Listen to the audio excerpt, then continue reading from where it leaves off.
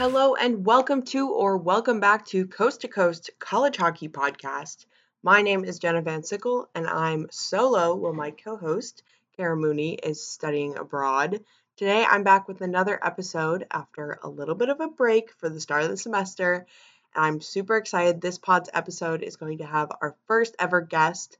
So we're going to have Brady Gardner on the show. If you don't know Brady, he's a senior at BU as well, studying PR and journalism. He's a sports writer for BU Today, podcast manager and co-host at WTBU. He does the BU Hockey Show. The list goes on and on. Look this guy up. He's doing amazing things. But I'm incredibly excited for him to be the show's first official guest. He's one of the people who got me involved in hockey at BU, and is the perfect guest to help me make preseason predictions for all of college hockey this episode. So without further ado, let's jump into today's episode. Welcome back to the podcast. I'm here with Brady. Brady, please introduce yourself. Who are you? Why are you here? Wow. Well, hello. I'm Brady Gardner. I'm a senior here at BU with Jenna, and I do a lot around BU hockey. I'm a co-host of the BU Hockey Show. Find it on all your podcasting platforms. Here to talk some college hockey today. All right. And how are you doing? Excited for Marmon, the long weekend? Yeah, well, it's a big long weekend, not just because the marathon on Monday, obviously, but the start of a lot of these conference seasons for our hockey teams. You look at even right now as we record, the Hockey East men's season is kicking off. We know the women's season already started last week, so it feels like hockey season, even if it is 72 degrees outside. I thought you were going to mention the Red Sox, but you just jumped right into it. Yeah, that's a good point too. Yeah, and the Red Sox are still going. That's another reason it doesn't quite feel real that hockey is here, because the Red Sox are still playing, but we'll enjoy that as long as we can get it. Right. Baseball. Baseball. Not a baseball show, though. No. Oh my God. No, that would be the worst. So the two of us are going to talk through every conference, women's and men's, give our predictions, what we're thinking, and just talk through it. Obviously, we're not going to hit every team because some of them just kind of looked mediocre. So we'll give you the best, we'll give you the worst, and we'll get out of here maybe, I don't know. We'll see how long this takes. Just look at the number at the end of the screen, folks. Because I have no idea either. But it's going to be good. You know, it forced me to go and look around because sometimes it's easy to get caught up in your Hockey East bubble. And so I feel like now I know more about the teams, and hopefully we can help the folks at home learn more about the teams around the country as well. That's okay. That's exactly why I started the podcast, because I feel like it's hard to follow college hockey as just a whole. It's so overwhelming. So this has really forced me to do some intensive research, which I would not have otherwise done. I just kind of been like, okay, Minnesota and BU, and we're good. Yeah. Well, you're educating yourself and you're educating the masses. What could be better? Yes, all of our listeners love them.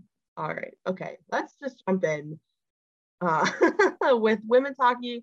So I just have an alphabetical list of conference and then teams. So starting with College Hockey America, I really didn't know much about this conference. It's a small conference for the women's, just 5 teams.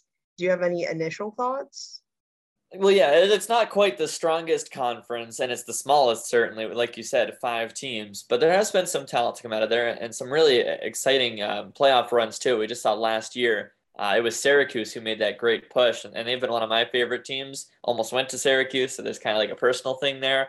So it was cool to see them really emerge from being one of the kind of bottom feeders of the league and all of a sudden come within a goal, I think it was, of the NCAA tournament.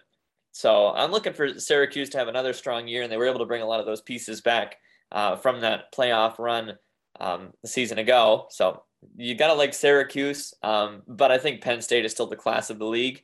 They ended up being the champions there, I believe. So they did lose some players, but they're Penn State. They're the strongest program there, and I expect them to have another good year.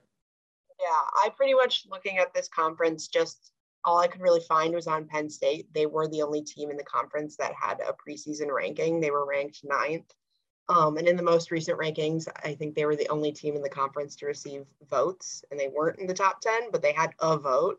So yeah, it's definitely a conference that I don't think gets as much of the limelight, but definitely interesting. Some good points about Syracuse. I feel like at BU, all of the like journalism students are like, oh yeah, I almost went to Syracuse. And then all the film students are like, I almost went to NYU. Yeah, well, you got me there. That was definitely the consideration in Syracuse, but I'm very glad I'm here. Although it would have been a lot of fun to cover that hockey run last year for the Orange. The Some nice orange. jerseys there too. Good looking Yeah. jerseys. I feel like college hockey runs pretty like standard with the colors and just the jerseys in general. Although I will Mhm. say some of the women's teams do have more fun. I was looking at some of the names of the teams, and sometimes they're just like the lady and then whatever the mascot is, which is just weird. And I don't really like that at all. But sometimes No, they have more fun names. yeah, Uh, good to get creative with it. yeah, I think so. The other teams in that conference, Lindenwood, honestly, had never heard of that program. Gotta be real. Yeah. And then Mercyhurst and RIT, which any of those could surprise us. I don't know too much about those programs, but it seems like going into the season, the two to look at are Penn State and then maybe an underdog pick with Syracuse there. Yeah, I mean Mercyhurst and Lindenwood were able to keep some fifth-year players, and so maybe they're able to kind of emerge there. But like you said, it is kind of a one-horse race with Penn State, and then maybe Syracuse if they can keep that magic going. And RIT still a little bit in the basement. Second-year head coach there, Celeste Brown, still kind of working through a lot of things to get her own program in place. So that's my Yeah, expectation anyway. I definitely think Penn State has an advantage because, I mean, they are like a Big Ten school, right? There's no Big Ten women's conference, Yeah. but they do have those resources that maybe those other schools in the conference don't have. Yeah, it is a weird group, like you said, because that would be like if there was a women's Big Ten, it would be Penn State, but there's not. And Yeah. same with like RIT, right? That's kind of another one that you would expect to maybe be in like an ECAC, and it's just not. And Lindenwood, by the way, is in Missouri. Did you know that? No. Yeah. So it really is. They're all over the place. This conference. You know where Syracuse is, obviously. They're well-traveled teams there. Yeah, But that sounds like some bad travel days, a lot of time in the bus. But yeah, you mentioned especially last year. yeah, you mentioned the ECAC, and that's actually next on the list. And unlike College Hockey America, this is a giant conference um, because it's kind of the Ivies and then whoever else wanted to join. So this is, oh my goodness, I don't even know how many teams. It's 12 teams, it looks like. So they have several teams that were ranked going into the season, including the highest ranked in the conference is Colgate. So that's obviously kind of the big pick. It was first in the ECAC poll. And they have the conference's defending player of the year, and then rookie of the year in Kayla Osborne. So their goalie. So having both of those players back definitely means that they're the team to beat in the conference. But when I was looking at it, I feel like some of the other teams that stood out, Clarkson for sure. They have some players that I feel like are on the brink of like a breakout season. We have Gosling and Cherkowski. Those are names that I saw coming up in conversations a lot. So despite not being ranked, I think they definitely have a chance there. Yeah, and if there's ever like a conference where the COVID year plays a role, it would be this one because they had only four teams play of their 12. Like you said, it's a massive conference, but last year it was the smallest just because all the Ivy League schools pulled out, and so did a bunch of others. And so they were left with just St. Lawrence, Colgate, Clarkson, and Quinnipiac. And so those four programs almost have a leg up because they've actually been playing in the last year or so. So I do look at a Colgate there where they've had the retention from the teams that they've had in the past, and they were able to play, and they had a good year last year. Same thing, maybe like a St. Lawrence is a benefit, although they did lose some pretty significant players. Then I think probably the team, like I mentioned a minute ago, who I would pick to win the league would be Quinnipiac. You'll hear more from me on them later. Another one of those kind of like personal favorites, I guess. Big Bobcat fan, but another team that played last year looked good last year. Very few losses from that roster, and then they're especially deep in goal. If you remember, former Terrier Corinne Schroeder is now at Quinnipiac, and she's not even their best goaltender. So that's kind of wild.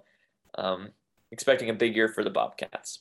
Yeah, and they did get a little bit of recognition preseason, being ranked eighth overall in women's hockey. And because ECAC is so big, they had so many ranked teams. They had Cornell ranked 9th and Princeton ranked 10th, which is interesting because neither of those teams played. So I don't know exactly what that ranking is based off of. I mean, you can look at the players like Princeton. People are excited about incoming freshman Sarah Paul, but I mean, you haven't seen some of those players play at all, or, some of them are transfers. So you've seen them play somewhere else. And I don't know. I think ECAC is one where we can go into it saying Quinnipiac and Colgate are going to do well, but I think the Ivies are kind of a mystery, and it'll take a couple games to really, really see what's going to happen there. Yeah, 100%. Because you even look like a team like Harvard, who still returned a lot of players from in the past, and they're one of the best programs in terms of drawing recruits in the ECAC, obviously. But what do they look like now, 2 years later? And we'll just have to wait and see. Kind of the same thing actually with Dartmouth, where again former BU coach there, Liz Keedy Norton, taking over, and she has a strong upperclassmen group to work with. So maybe Dartmouth's the team that surprises some people. Yeah, and I honestly think, especially with women's hockey going into this year, a lot of these women haven't had the opportunities to skate going into, the schools didn't get to see them from a recruitment standpoint. And then I feel like the men's teams definitely had a bit more of an opportunity to get on the ice and have some progress with juniors still happening and things like that. So there was just a bit easier recruitment process. So honestly, probably some of these teams are figuring out who they have and if they're what they expected, I think. Yeah, I agree.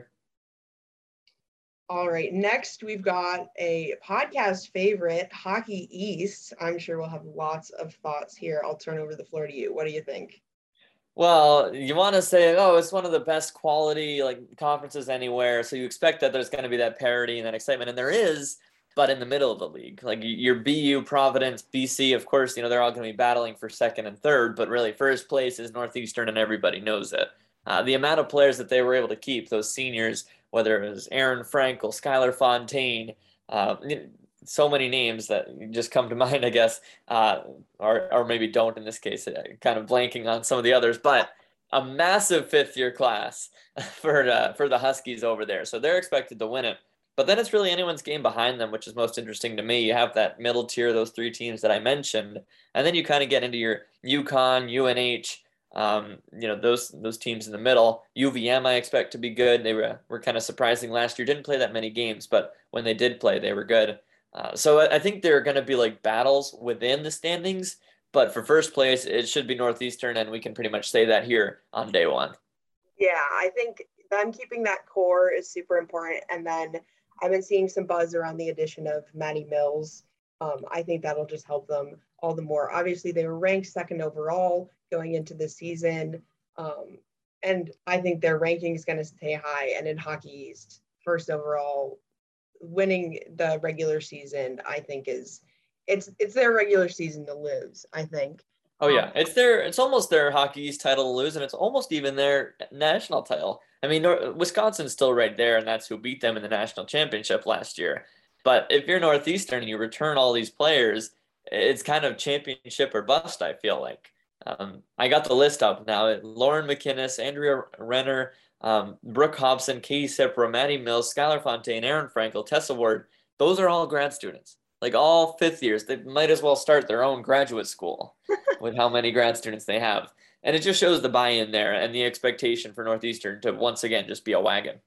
Yeah, that certainly shows that program and their power and that the players believe in it, because there were several other schools where players had a chance to come back for a fifth year and they didn't.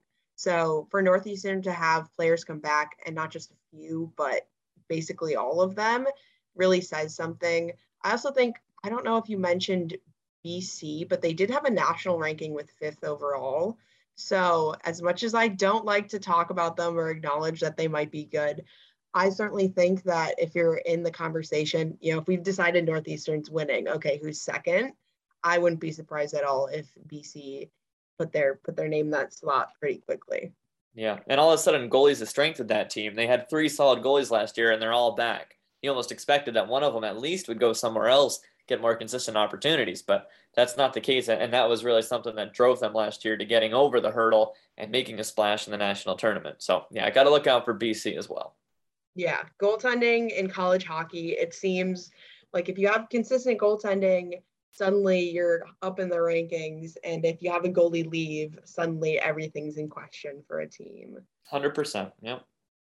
So, and then we have the conference, the Northeastern Women's Hockey, I believe it's Association. I just have the acronym here, which that's a mistake on my part. But the NEWHA with some more teams that are probably smaller programs, a bit lesser known. But I was able to find some interesting stuff on them. The first one I have on the list here, kind of a middle tier team for them. Franklin Pierce had some good and some bad. They had 3.94 goals per game last season on average, which is pretty crazy for a team to maintain, but they did lose Bridget Prentice to the Riveters. She went pro, but they have Ostrander, I believe that's how you say it, coming back, which is arguably one of the best goalies in their conference. So they have some good, they've had some losses, had some people return. So I think they might be fighting for the title in that conference, but I also have to acknowledge Long Island is certainly a big player there. They're one of the only teams in the conference to play last season, and they were the conference champs, which I don't know how much that means if you only have a couple teams, but certainly a strong program there. And then as far as the other teams, honestly, Post had not heard of. I'm just going to be honest. I don't know all the teams because there's so many. But yeah. Well, it's a newer conference as well. They only became a Division I conference 2 years ago. Yeah, exactly. So that's bringing in some teams that from some schools that might not have D1 sports otherwise. So it's some unfamiliar names. And I did see, I randomly found some criticism of St. Michael's. People were saying they just can't generate offense. So I guess I'll keep an eye on that. But I was a little surprised to see the controversy there. I mean, from what I was able to figure out from St. Michael's, it seems like defense is the strength of the team there. But also, that was kind of the description for a lot of teams in that conference. So maybe offense is just hard to come by here. But St. Anselm's kind of the same, and they did just pull off a pretty nice win over Maine, which was a bit of a surprise, even though it was the first weekend of the season. And then you mentioned like an LIU. They're now 3 seasons in. Like you said, they played last year, so their first year freshmen are now juniors. So they have that added experience. You feel like they're going to keep their climb going. Even a program like Franklin Pierce, who was really good 2 seasons ago when they last played, maybe they can put it together again. But yeah, it's not exactly teams that are going to end up in the national conversation anytime soon, but another league that'll be battling it out and worth following along with. Yeah, I think it'd be interesting. And maybe this conference does end up more in the national conversation in a couple of years, maybe with the addition of some teams or if it gets changed around. But I think for now, it'll be interesting to watch, to get to know these teams, but nothing that's going to end up in the Frozen Four, certainly. Also, while we're here, just a shout out to St. A's. Their club team beat my team 6-0. Oh, wow. So clearly that hockey program's doing something right. Maybe their club team should get on ice with their D1 team, help them out with some offense there. My team's, we're still waiting on scoring a goal. We're okay. coming up on our home opener, 3rd game. We haven't scored yet. Yeah, so you're kind of similar. Defense is the strength, and offense is a work in progress. Yeah. We're really heavily reliant on our goaltending too. Oh yeah. So yeah, it's a struggle, but you do what you do in club hockey. And then, okay, getting back on topic. For women's hockey, we have one more conference, the Western Collegiate Hockey Association. I definitely had some more thoughts here because this is basically Big Ten, but not. You see some of these big names that would be in a Big Ten conference if it did exist. So you have, obviously, Wisconsin, team to beat, ranked first overall with potential breakout player, the Casey O'Brien. That's a name I saw coming up. Then you have the 3rd overall team in Ohio State, which is a team I haven't really seen much of, but I want to keep an eye on this season. Then obviously a podcast favorite, Minnesota, ranked 6th overall. They've got incoming freshman Skylar Vetter to keep an eye on. And I feel like those are the three that really stick out with this conference. It's kind of obvious by the rankings. But other than that, there's the two. Well, okay, there's there's many Minnesota teams in here, but the ones with Minnesota in the name, Minnesota Duluth, was ranked 7th overall. That program, you've always got to keep them in the back of your mind. And then Minnesota State, with some seniors returning in Britton Fleming and Jessica Conjuas. Those players are really good under pressure. We saw that last year, and having a breakout season for the team seems very possible this year. Yeah, I agree. Minnesota Duluth is a team to look at, I think. Really dangerous forward group there, and they added on with some transfers as well. But you really have to look at Wisconsin as almost the Northeastern of this conference, where it's championship or bust, not just in the conference, but nationally. And they have had the success, so it's not like they're desperate for a title. But I think, with the players they were able to retain there, that's really the expectation for Wisconsin. And it is kind of interesting, I guess, difference in this conference where you do have the established programs like the Badgers, but then you also have like St. Thomas coming in for their very first season.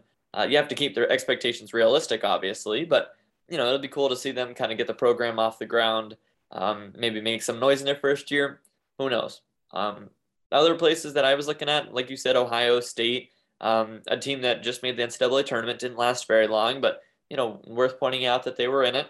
And they may have lost some top talent, but a deep team in the past, so you figure maybe they have the pieces to replace it. And that's maybe my pick to kind of surprise some people this year, the Buckeyes. Yeah, definitely. I think keeping an eye on them would be good. I think if you lost sight of them, you might see them rise up the rankings and get a little surprised. It's also a little confusing that this is called the Western Collegiate Hockey Association. I really feel like they could have called it like Minnesota and Friends. What? There's like 2 teams that aren't in Minnesota. I don't know. Maybe they should just make a Minnesotan conference. I think that'd be fun. Just kick the other. That'd be pretty cool. Because then you're kicking out like the biggest competition right there, Wisconsin and Ohio State. So good point. Maybe I should be commissioner. That's what I'm thinking.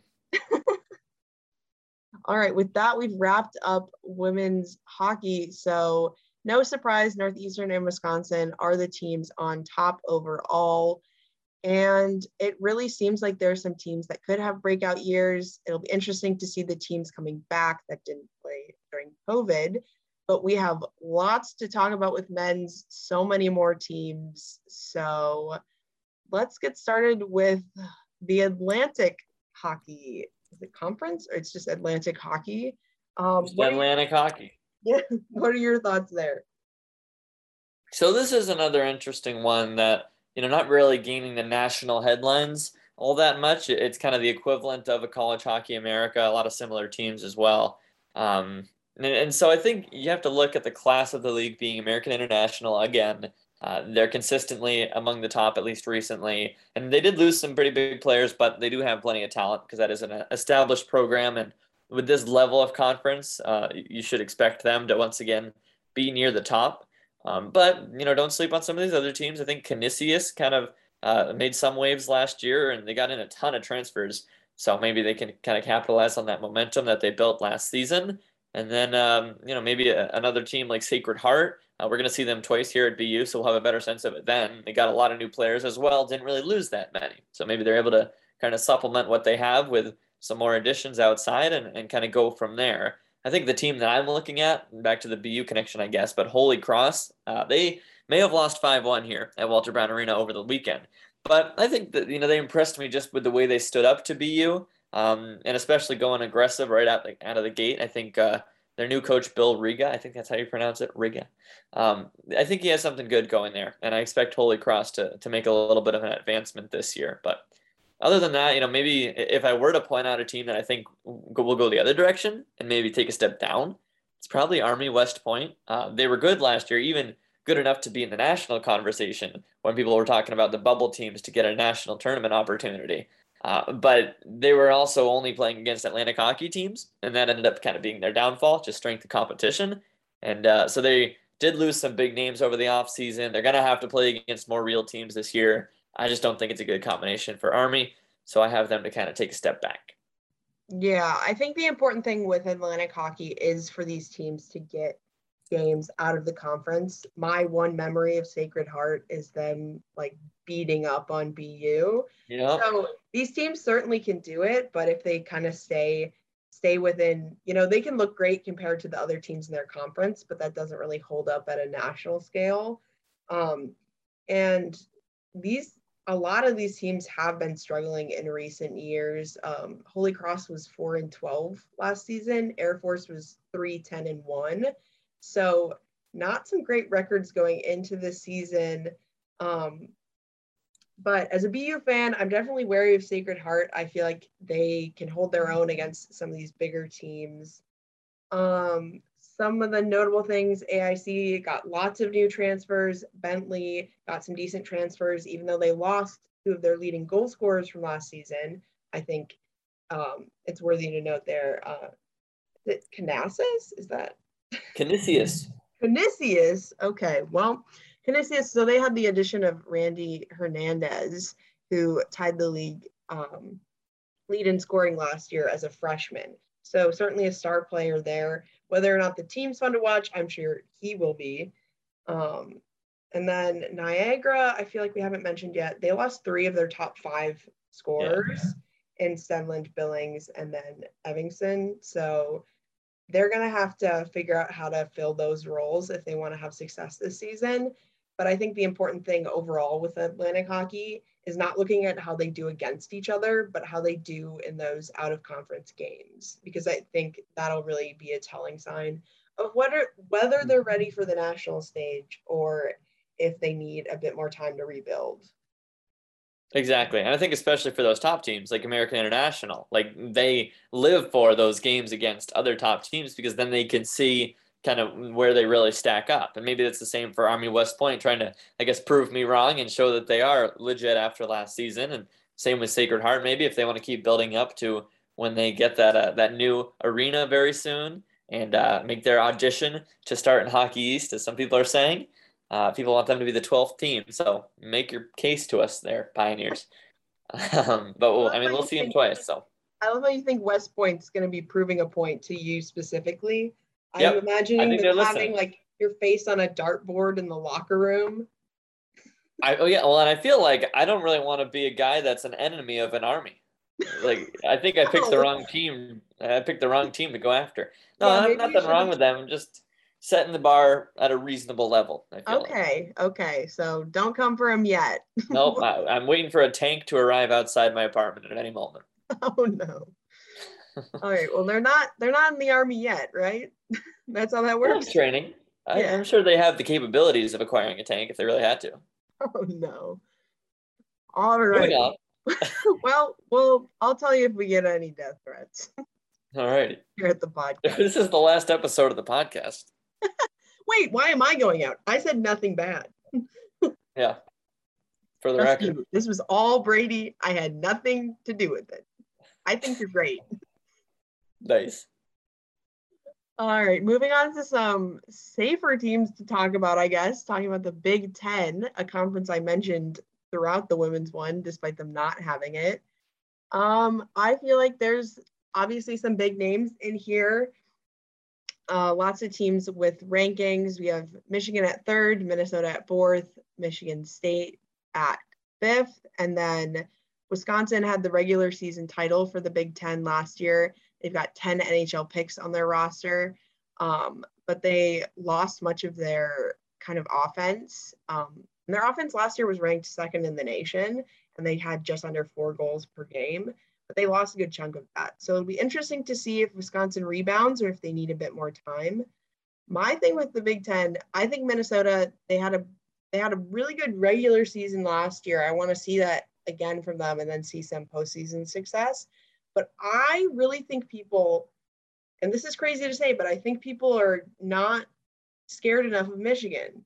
I think it's crazy to, people are like, oh yeah, like Michigan, like they're ranked and they're like good.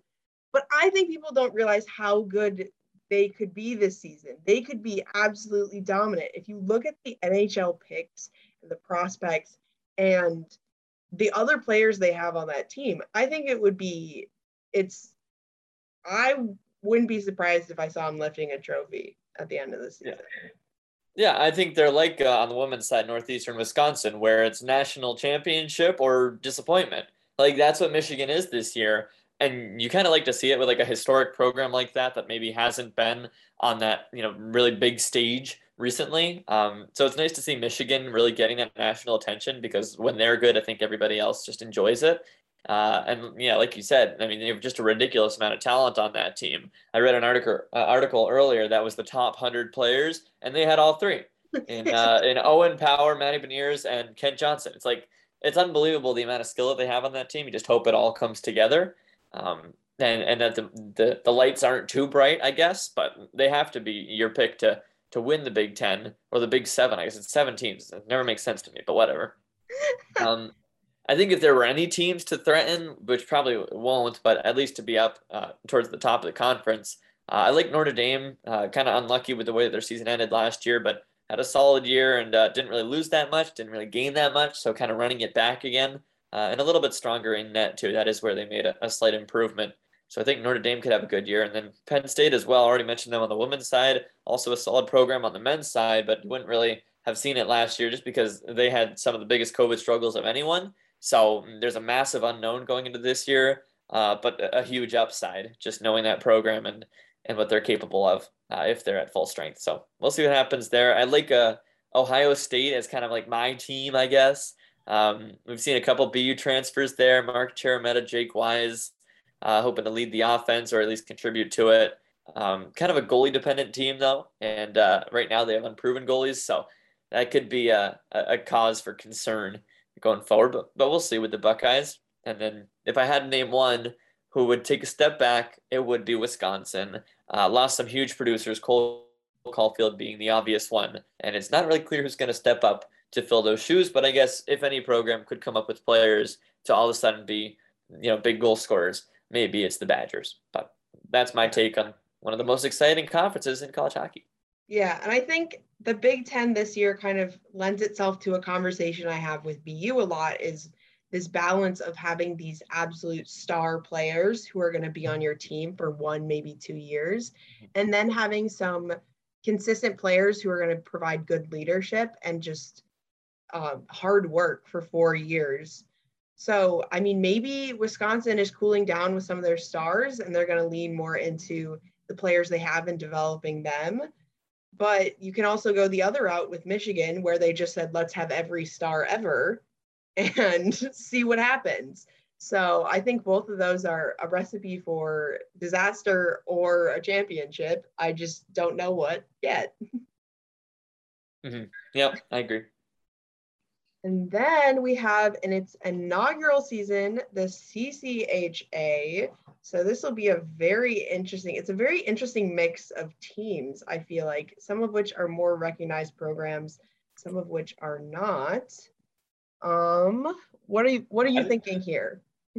Well, first I was kind of confused because I was like CCHA, but it's just the renamed former WCHA, right? Yes. And it's not the strongest or most well-known conference, but there is some quality to come out of there. And especially last year, I mentioned like a team like Army who was really campaigning to get into the national tournament.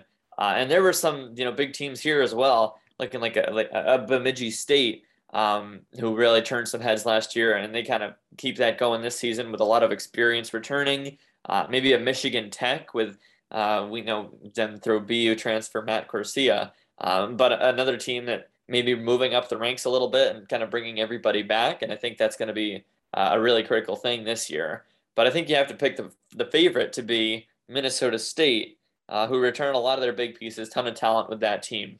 So that's who I would guess would take the conference. But, it's one of those where maybe another team comes out of the woodwork, maybe the likes of Northern Michigan, who kind of overachieved towards the end of last season. But, who knows what they do this year. Just, I guess, another talking point is St. Thomas, who, like in the women's side, are starting their D1 program. There's going to be growing pains, of course, going from D3 to D1, but they have a really accomplished coach there, Enrico Palazzi, I believe it's pronounced. I should know that. He was just with Providence. But now he's over there, their head coach, and he brought in 13 transfers, I believe. I think that's the number. So he's certainly trying to build it on the fly there. And then I guess maybe the last one to mention is just Bowling Green. They're another one in the conversation of national tournament teams last year. I think they had a good season, but they also had a ton of roster turnover, so there are some major holes to fill, and maybe there's some struggles that come along with that. That's my take on the CCHA. Yeah, I think, well, starting with Bowling Green, which you were just talking about, they had 11 players transfer away from their team. So that's, it's not just graduation, it's not just a couple transfers. That makes me wonder about their program, if those players, if there's an issue there or not, but we'll have to see if they rise to the occasion with the new players, maybe a new system, or if that really is their downfall. They're probably down there in my eyes with Ferris State. They won once last year, so maybe this year we'll go for two. You never know. One of the teams that consistently surprises me in this conference would be Lake Superior State. They made the tournament last year, and I don't think many people saw that coming. So we'll see if that success continues. An important note, you were talking about St. Thomas. So yeah, growing pains there. So they have all these transfers coming in, but they also have 12 returners from their D3 team. So it'll be interesting to see how those guys, if they rise to the occasion of getting to play some D1 hockey, the start of that program, I think it could be really interesting. There's certainly D3 players that some of them play D3 and could have gone D1. Some of them are just making it in D3. So those 12 players are definitely ones to watch. With Bemidji, I was gonna say, sorry, just on that topic, but you forget about, like, D3 is not that far off from D1, especially some of the lower level D1 programs. Like, there's not that many D2 teams, so the gap between D1 and D3 is a lot smaller, I think, than people originally think. Yeah, and just especially I think in hockey, because like with women's, they don't have D2 hockey. Like, it's just D1, D3. So, and then men's, obviously, like you said, there's very few D2 teams. So yeah, the gap there isn't really as clear cut. So it's as initially shocking as it sounds for them to have 12 D3 players. I think that honestly we might get some stars on that team out of their D3 players who have been there and are familiar with that program. I was going to talk about Bemidji State. So they made it to the tournament last year, and they've got a nice experienced roster, but like many college teams, their one question is goaltending. Their goalie from last year transferred. So we'll have to see what they do in net this year. But I think that's all I really had to say on this conference. Anything else from you? No, I guess just as I think about, like, St. Thomas, like you said, bringing in like the 13 or 11, I forget what it was, D3 players. It almost reminds you a little bit of what Long Island did last year, where they kind of just put players together in that program, handed them jerseys, and just went out and played games. And, like, no, they weren't incredible. They didn't win very many games, but you got to start somewhere, and you got to put the building blocks together, figure out the way you want to assemble that program. And I think that's kind of what they're doing at St. Thomas. So even if they're not going to be incredible, and they're probably not going to compete for the conference, it'll still be worth watching because that's the newest program in Division I men's hockey, and worthy of attention, certainly. Yeah, and I mean, even from a logistics standpoint, like, sure, they could have ripped up the whole team and said, all right, we're starting new with, 20 some transfers. But having some guys in the locker room that, know where the classes are and which dining hall is the best and what to do on campus, I think it creates a better team dynamic than just transplanting a bunch of people, throwing them in there and saying, I don't know if you can hear that. That's a cop car. Yeah. City living. Oh, boy. All right. Okay. So I think that's pretty much all with that conference. Then we're going on to ECAC, which, again, ton of teams and lots to talk about. Let's see. Oh, my goodness. This one always overwhelms me. Yep. Well, I can jump in if you want. Sure, go for it. So like I mentioned on the women's side, like, this is the conference that dealt with COVID cancellations, I guess, as much as anyone, just because all the Ivy League schools backed out, and then so did a bunch of other people. So again, it was Quinnipiac, Clarkson, Colgate, and St. Lawrence. And it actually was kind of exciting at the end. Everybody thought Quinnipiac was just going to run away with it. And for the majority of the season, they did. And then at the very end, St. Lawrence made a little bit of a playoff push and actually beat Quinnipiac and got the automatic bid into the national tournament, which was a cause of controversy. And then they got a COVID issue, and so then they couldn't go, and that's how like Notre Dame got in. It was a whole mess. So it's almost like you just forget about that year if you're the ECAC, but you can't totally because there are teams that now have 20 or whatever games more experience than the other teams. So that's where you look at, maybe like a Harvard who would be a really good top of the conference team in the other years. Maybe they're a little slow, especially with some of their newer draft picks that haven't been able to play college hockey yet. Maybe it takes them some time to develop and get into it. I do think Quinnipiac is going to be the class of the conference. They did lose some pretty big players, but they almost got even better players in the transfer portal, and just always a solid team out there in Connecticut. I also like the look of St. Lawrence. Like I said, they kind of surprised people towards the end of last season, and they really didn't lose much from that squad. So I'm excited to see what they're able to do now. Dartmouth is another team worth paying some attention to. They lost longtime head coach Bob Gaudette. And so it's going to be interesting to see what they can put together with Reed Cashman now taking over. And what's his second year, but first season. Kind of interesting. So he'll be finally getting on the ice with like a billion BCHL recruits.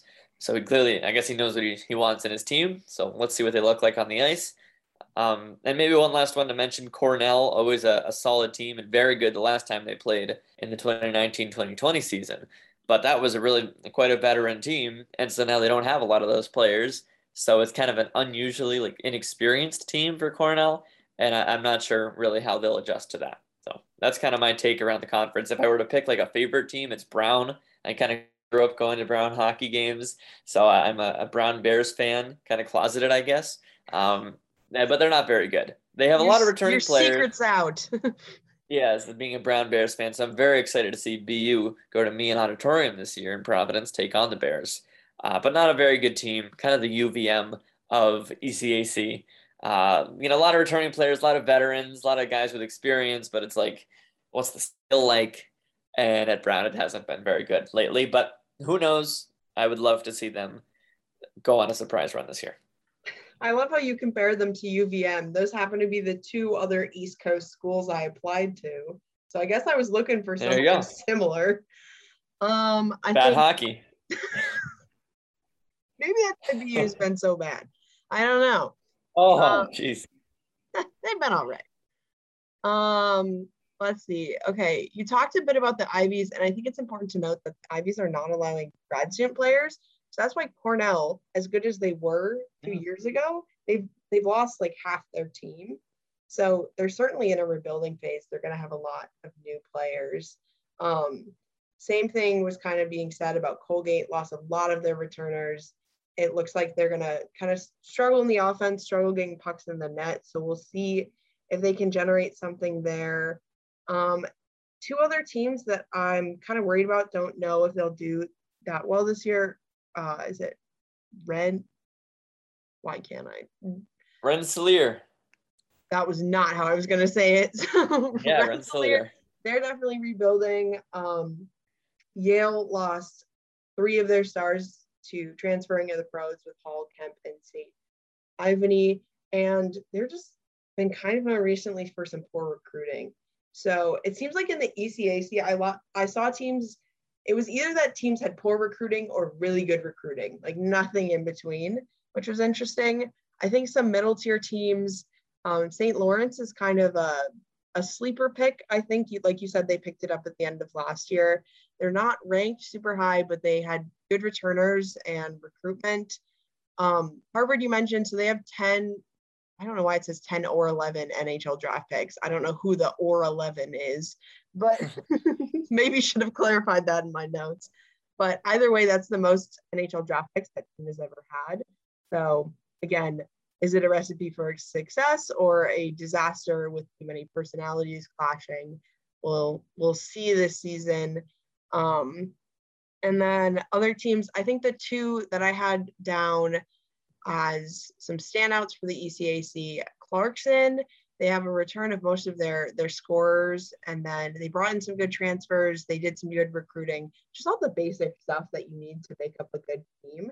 So certainly in talks for the conference title, at least this season. And then Quinnipiac, the ranked ninth overall recently. They're the conference favorite, and they added Dylan St. Cyr from, I believe it was Notre Dame. He played 3 seasons.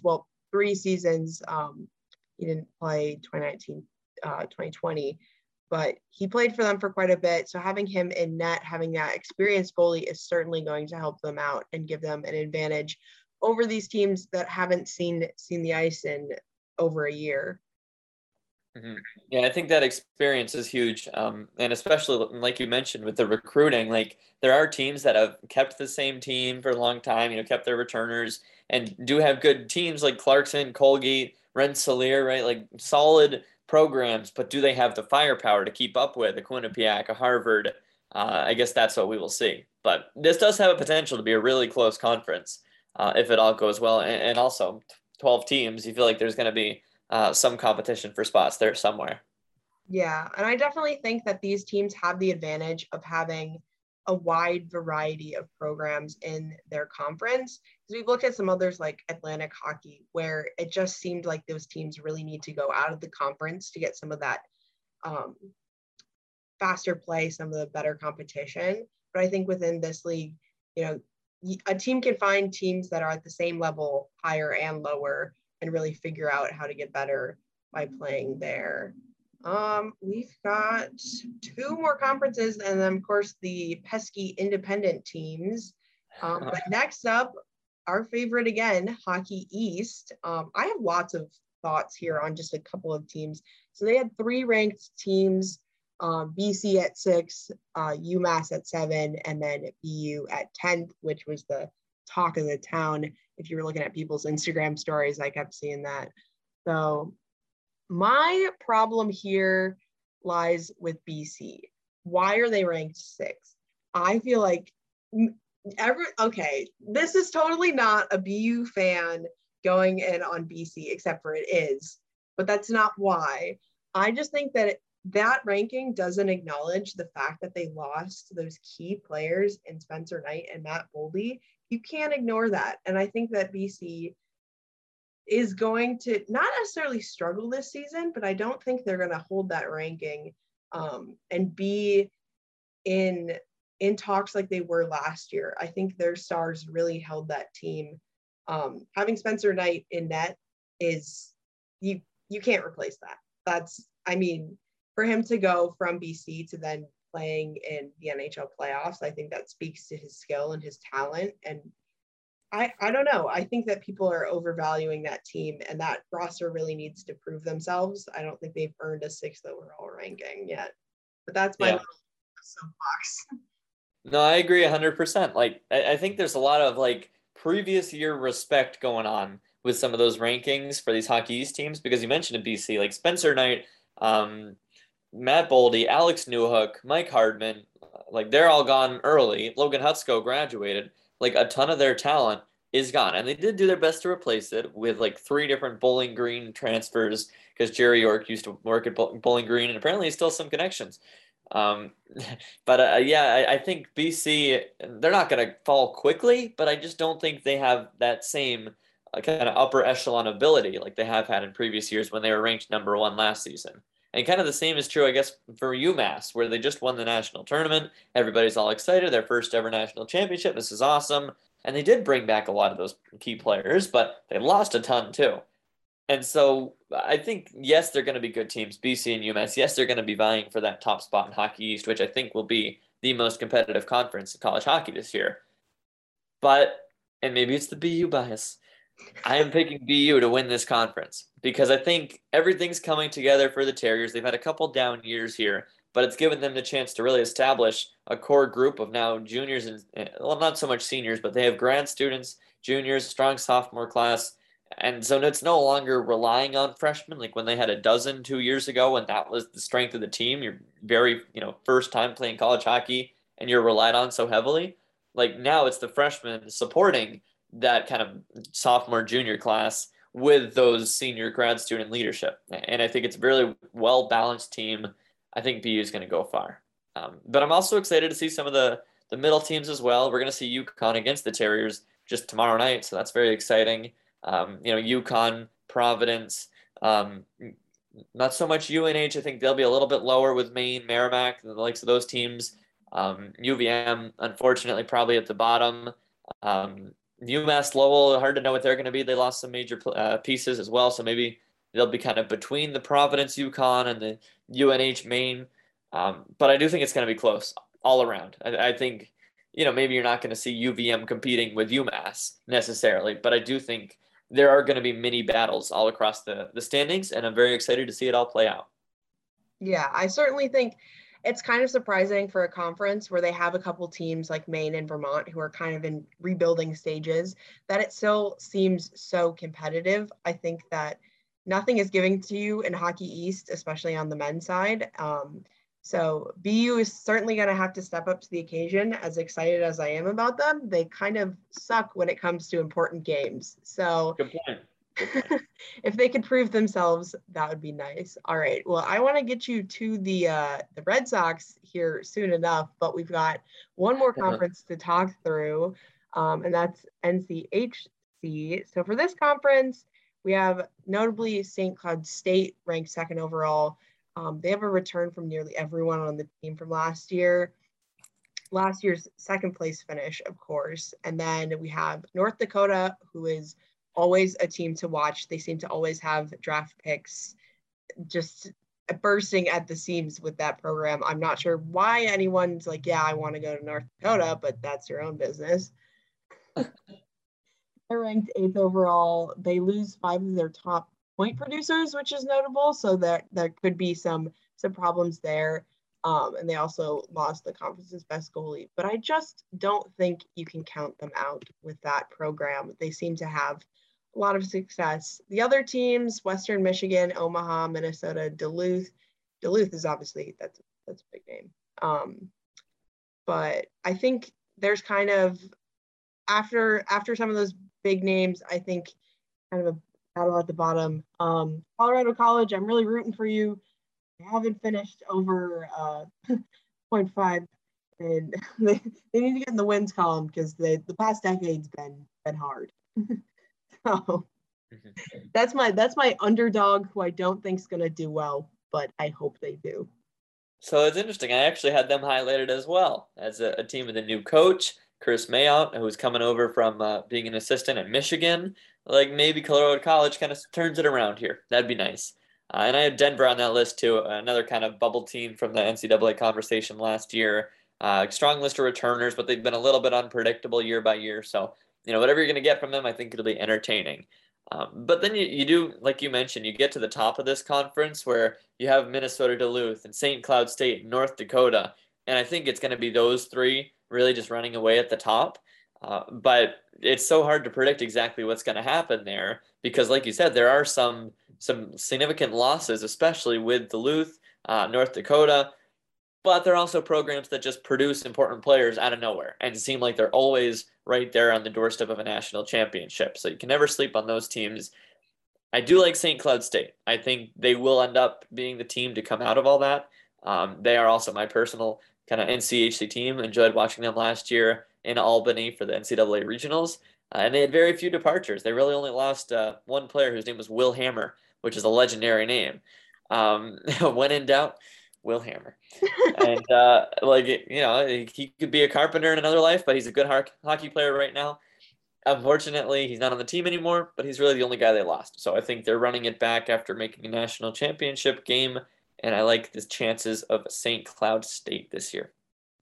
Yes, for sure. So we have the 2 independent teams left. I am always... Three? Sorry, Put what? some respect on it. Wait a minute. Is Alabama Huntsville dead, or are they back? I don't know. You were gonna mention they get canceled? Because aren't the Alaskan teams, they're like coming back, but they're not for this season, like next season, and they're independent. So the independents are always having drama. I don't know. Maybe check in on Alabama. Let me know. Yeah, I'm looking at Alabama, and there's no record of this season happening. I feel like, oh yes, no. Here's some news about it. So they actually attempted to be in the CCHA, and they were rejected membership this spring. So I think they're trying to find a home. Yeah. Because they've been a team that just kind of traveled around and played people, not particularly well, but they did. And I think they're looking for kind of a more permanent conference. And Yeah. until then, it looks like they're not playing. So that's too bad for Alabama Huntsville. Suspending operations for the season, hoping to find a conference. And you can run independently. It's just a bit wild west out there. Yeah, well, you got to have the budget, like in Arizona State, where it is that kind of big budget athletics program, and so they can travel around and play whoever they want. And it's always exciting because the only way they're going to make a national tournament is by just being a top 20 team. And so maybe they do it, but the deck is stacked against them, certainly, with that setup. But still, it's fun to see hockey in a place of the country where you're just not used to seeing college hockey. Same with Alabama, I guess. But Arizona actually is a team that seems like they're headed the right direction. They have a new arena going up, so it feels like a program on the rise out there. Yeah, I feel like Arizona State having hockey really speaks to that state's progression with youth hockey, with the Coyotes, obviously Austin Matthews coming out of there. I think that just shows that, you can have hockey in the desert. I always love them. Their jerseys are sick. Their promos are sick. They get some great transfers. And I'm super biased because my parents bought me a shirt. They were like on the campus, and it was an ASU hockey shirt, and it was like a joke before they had a team. And I still own the shirt, still wear it, and now they actually have a team. So I feel like I got in at the ground floor there. Wow, that's pretty cool. It's not a bandwagon fan. You have literally been there since the beginning. No, since before I knew the them beginning. before they were cool. Yeah. Yeah, it's nice to see teams like Arizona State, like some of those startup teams, starting to get into it, and hopefully LIU can do the same, getting more established as a D1 team. We miss you, Alaska, Robert Morris. It's pour one out for those guys. I mean, it seems like they might come back. That's the funny thing. As soon as schools try to axe their hockey programs, the alumni or the teams or Twitter go after the school and say, "Hey, we want our hockey," and then they bring it back. I mean, but Robert Morris, that whole situation, we don't have time to get into it, but it's just been crazy to watch and just unbelievable the programs that get cut when they're doing so well. But especially on the women's side, good point.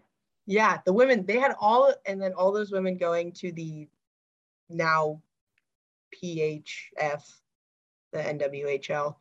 So interesting to see. We somehow took an hour, talked through every single team basically on the women's and men's side.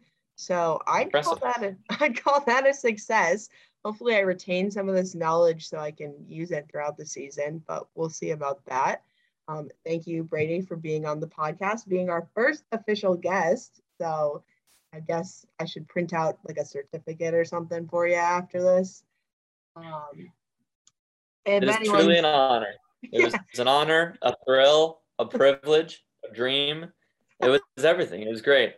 And, I mean, in the interim, while you're co-hostless, I'm happy to jump in anytime necessary. Hopefully the folks at home enjoyed the collab and listen to the BU Hockey Show. But if you want to hear more about the Terriers, come on down. Exactly. So BU Hockey Show, you can find him there. Brady D. Gardner on Twitter if you hated all his takes and want to yell at him. If you want to see if the Army tank arrives momentarily, follow along for updates about Army West Point and their vendetta against me. Yeah. Oh boy. And of course, Coast to Coast College Hockey Podcast is available on Spotify, Apple Podcasts, and pretty much all of your favorite podcast streaming services. It's C2CCH podcast on Twitter. That's the letter C, the number 2, CCH podcast. And this is Jenna and Brady signing off.